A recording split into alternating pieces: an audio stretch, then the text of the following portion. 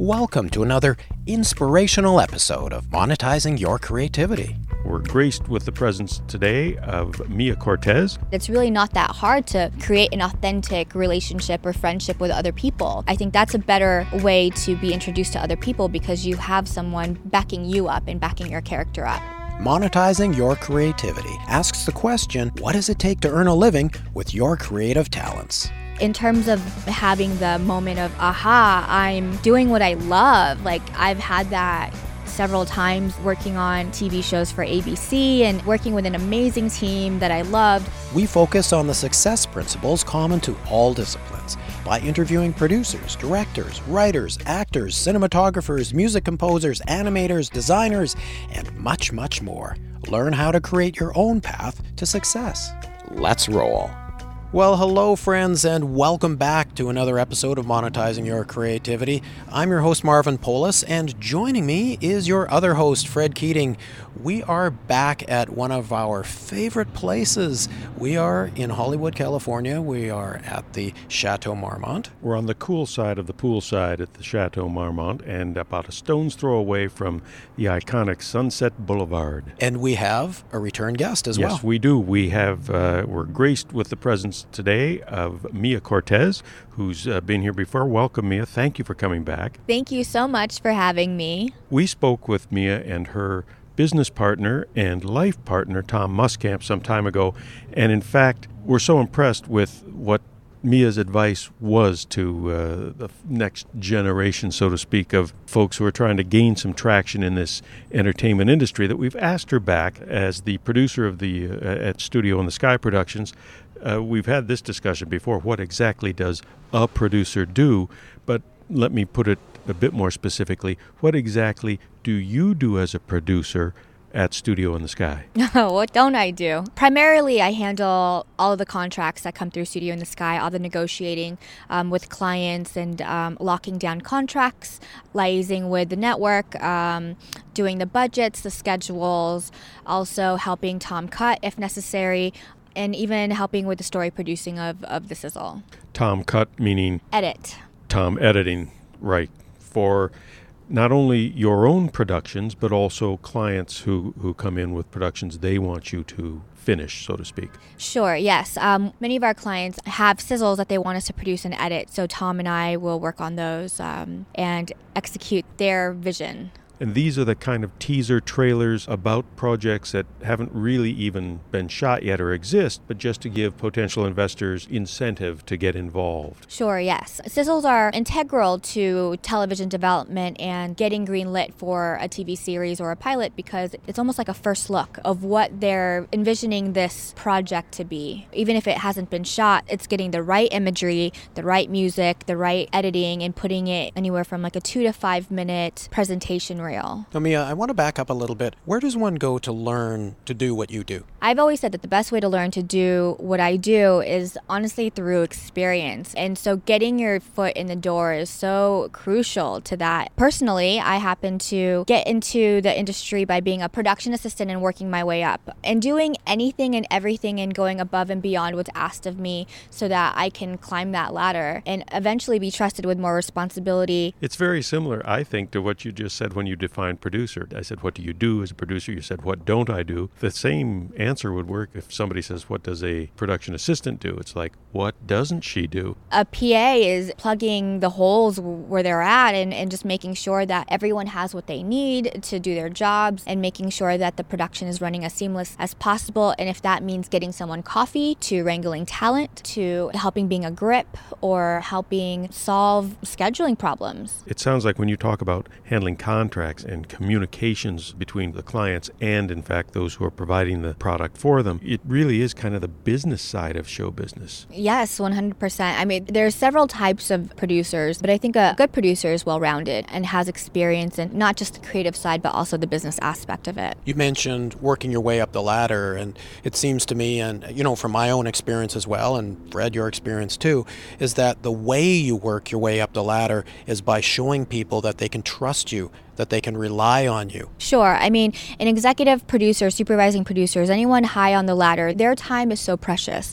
So you as a PA or anyone lower on the ladder, you want to make sure that they've got everything they need, that they don't have to ask any questions. You're one step ahead of them all the time. As you're going up the ladder, that's so important to just be one step ahead of your boss, whoever that is, or bosses. So you really need to solve their problems before they even knew that they had the problems. Exactly. You're always anticipating problems before they're happening. So instead of waiting for them to ask you, where is this contractor? What's the update on this client? In the beginning of that day, you're already briefing them on all of that without them even asking. It sounds like a wonderful, hectic type of experience. It must demand great flexibility, adaptability, not only to the current situation, which is always in flux, it seems, in production, but also to so many different personality types. Yeah, I think an invaluable trait to have is being adaptable to your environment and different personalities, and knowing when you have to walk on eggshells around someone or you have to really drive something home to someone. Having the awareness of how to speak to a particular personality is so invaluable. I'm guessing that you would say that this is something that not only applies to producers, but it applies to everybody in the production field. I think that trait will get you anywhere in any occupation, whether it's in television or not. Having an emotional intelligence and knowing how to speak to somebody, because speaking to one person one way is going to be completely different from how someone else reacts to it. But yet, I don't think I've ever seen that listed as a college course. No, I wish they did. I mean, it would be so helpful.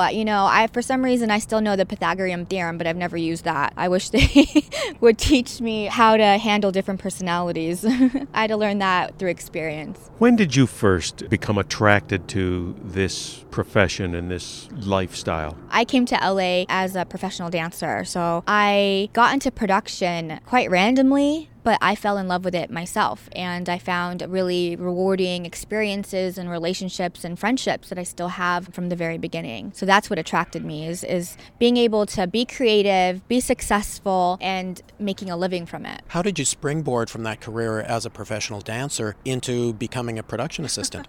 That was a really random part of my life. I was booking, as a dancer, and I had a friend who was a production manager who needed help on a set at CBS. I actually decided to take it on. I really didn't have any experience in that. He said I didn't need any experience, that I would learn on the job. So I took it. It really made me have to think about what I wanted to do, if I wanted to pursue dance or if I wanted to pursue production. Ultimately, I felt I was a lot more fulfilled in production, so I went that route. And you got that gig because somebody trusted you. Yes. Someone trusted me. They knew that I was a responsible person. They knew that I would just get the job done. If I had to give anyone advice in entertainment, it's just doing what it takes to get it done. And he saw that in me, and I'm thankful for that. From there, I booked other gigs as a PA. What were the elements that made you a bookable professional dancer? What characteristics to be successful as a dancer carried over or transferred into the new realm of television production? I think being a perfectionist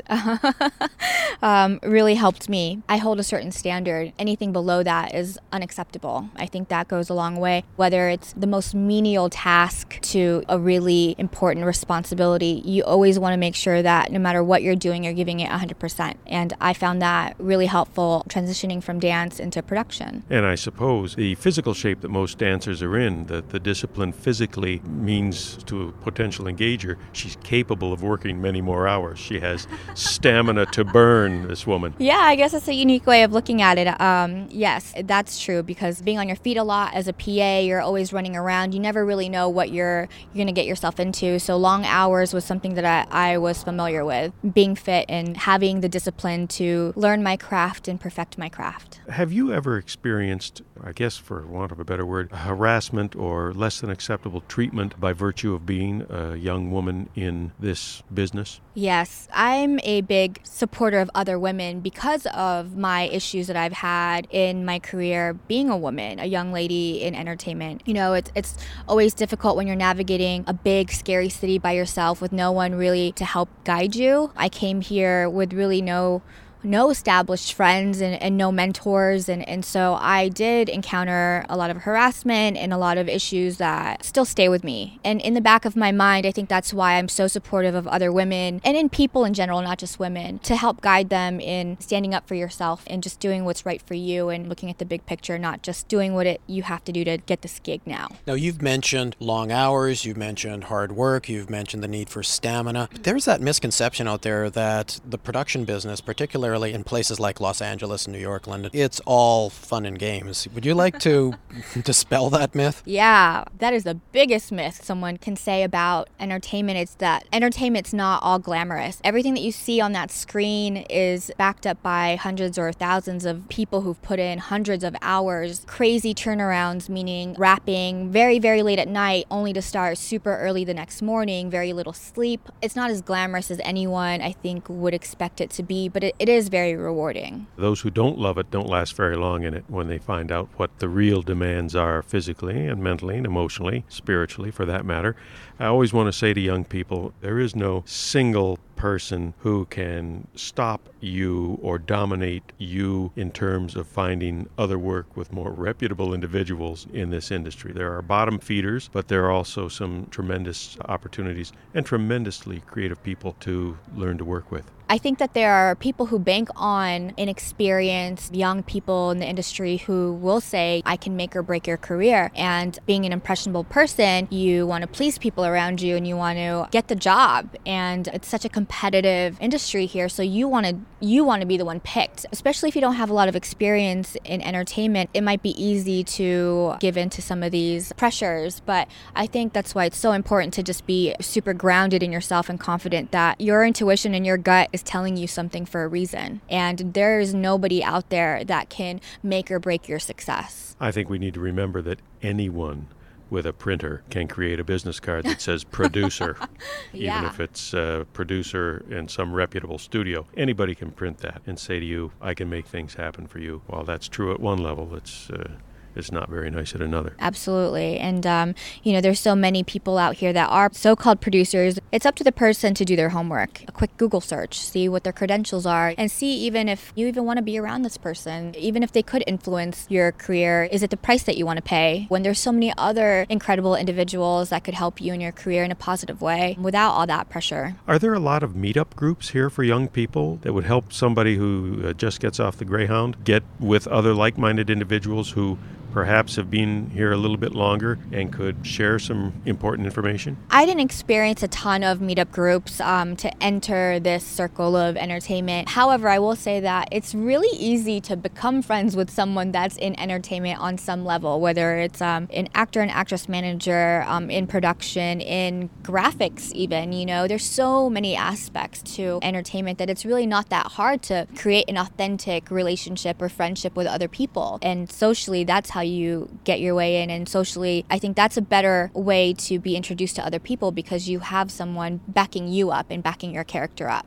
So where do you think your career is going to be headed? It's funny that you say that because I never even imagined that my career would be at Studio in the Sky, and it's been such an amazing experience for me. So I don't even want to limit myself at this point. This time last year, I was head of post for Original Media in Los Angeles. Before then, I was freelancing for several different production companies and TV networks, and I thought that my career would be in post-production as the head of the department. And then I got there and I was like, well, now what? I don't want to only limit myself to this. And so Studio in the Sky has given me the opportunity to explore other avenues but still provide my skill set to the production company. Sounds like one needs to be comfortable with the ambiguity of your career maybe going in this direction, maybe going in that direction. You're not really sure, but it's all going to work out. Tom and I have a plan of what we'd like to get into. Right now we're doing television development projects for high-level executives at Lionsgate, at NBC, at United Artists even, and we'd like to explore going into more films and film trailers. I'd like to go into Travel and Leisure, Condé Nast, and more women-centric brands as well. We definitely have a plan, but we're also flexible enough to be able to zip back and forth and to be adaptable. And to go where the opportunities are. Oh, 100% yes.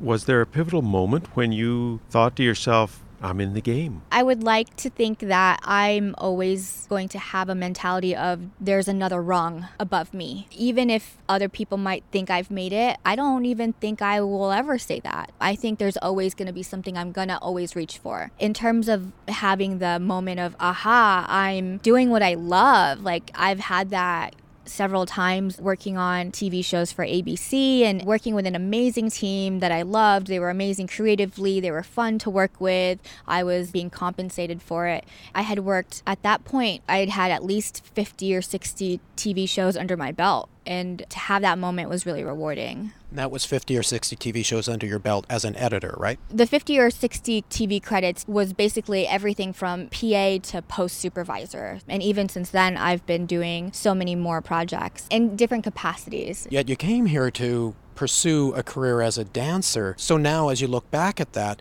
do you say to yourself, I wonder how this happened, or I'm glad it did? I will always love dance, and I still dance in the studio. It's not my way of paying the bills. But when I look back on my life, I actually realized that my life was preparing me for production. Because when I was a dancer in school, I had my hand in the production. I was helping with the staging and the lighting and the producing of the actual show and the marketing for the shows. I feel in a way I was being prepared for this lifestyle now anyways. So as we often say, get your foot in the door any way you can and the opportunities will come to you. We also say that when you're casting about for what may be your specialty or niche in the entertainment industry, look at what you do now that you really love and enjoy. And there's probably a category in the industry for just those skills, just those things that put you in the zone. And as Mia says, be compensated for it on top of it all, a cherry on the sundae. Well, that sounds like a pretty good place to end this episode, would you say, Fred? Let's thank Mia and move on. But I'm going to ask you right away whether or not at some point we can get you back at another level of your career and find out what's the latest with Mia Cortez. Absolutely. I love hanging out with you guys. Thanks for tuning in to Monetizing Your Creativity. Be sure to join us next time by subscribing to us on iTunes or wherever you get your podcasts. While you're there, please leave a review. It helps us with our ratings. You can also visit monetizingyourcreativity.com for more information about the show. And hey, be sure to tell your friends who want to understand how to monetize their creativity.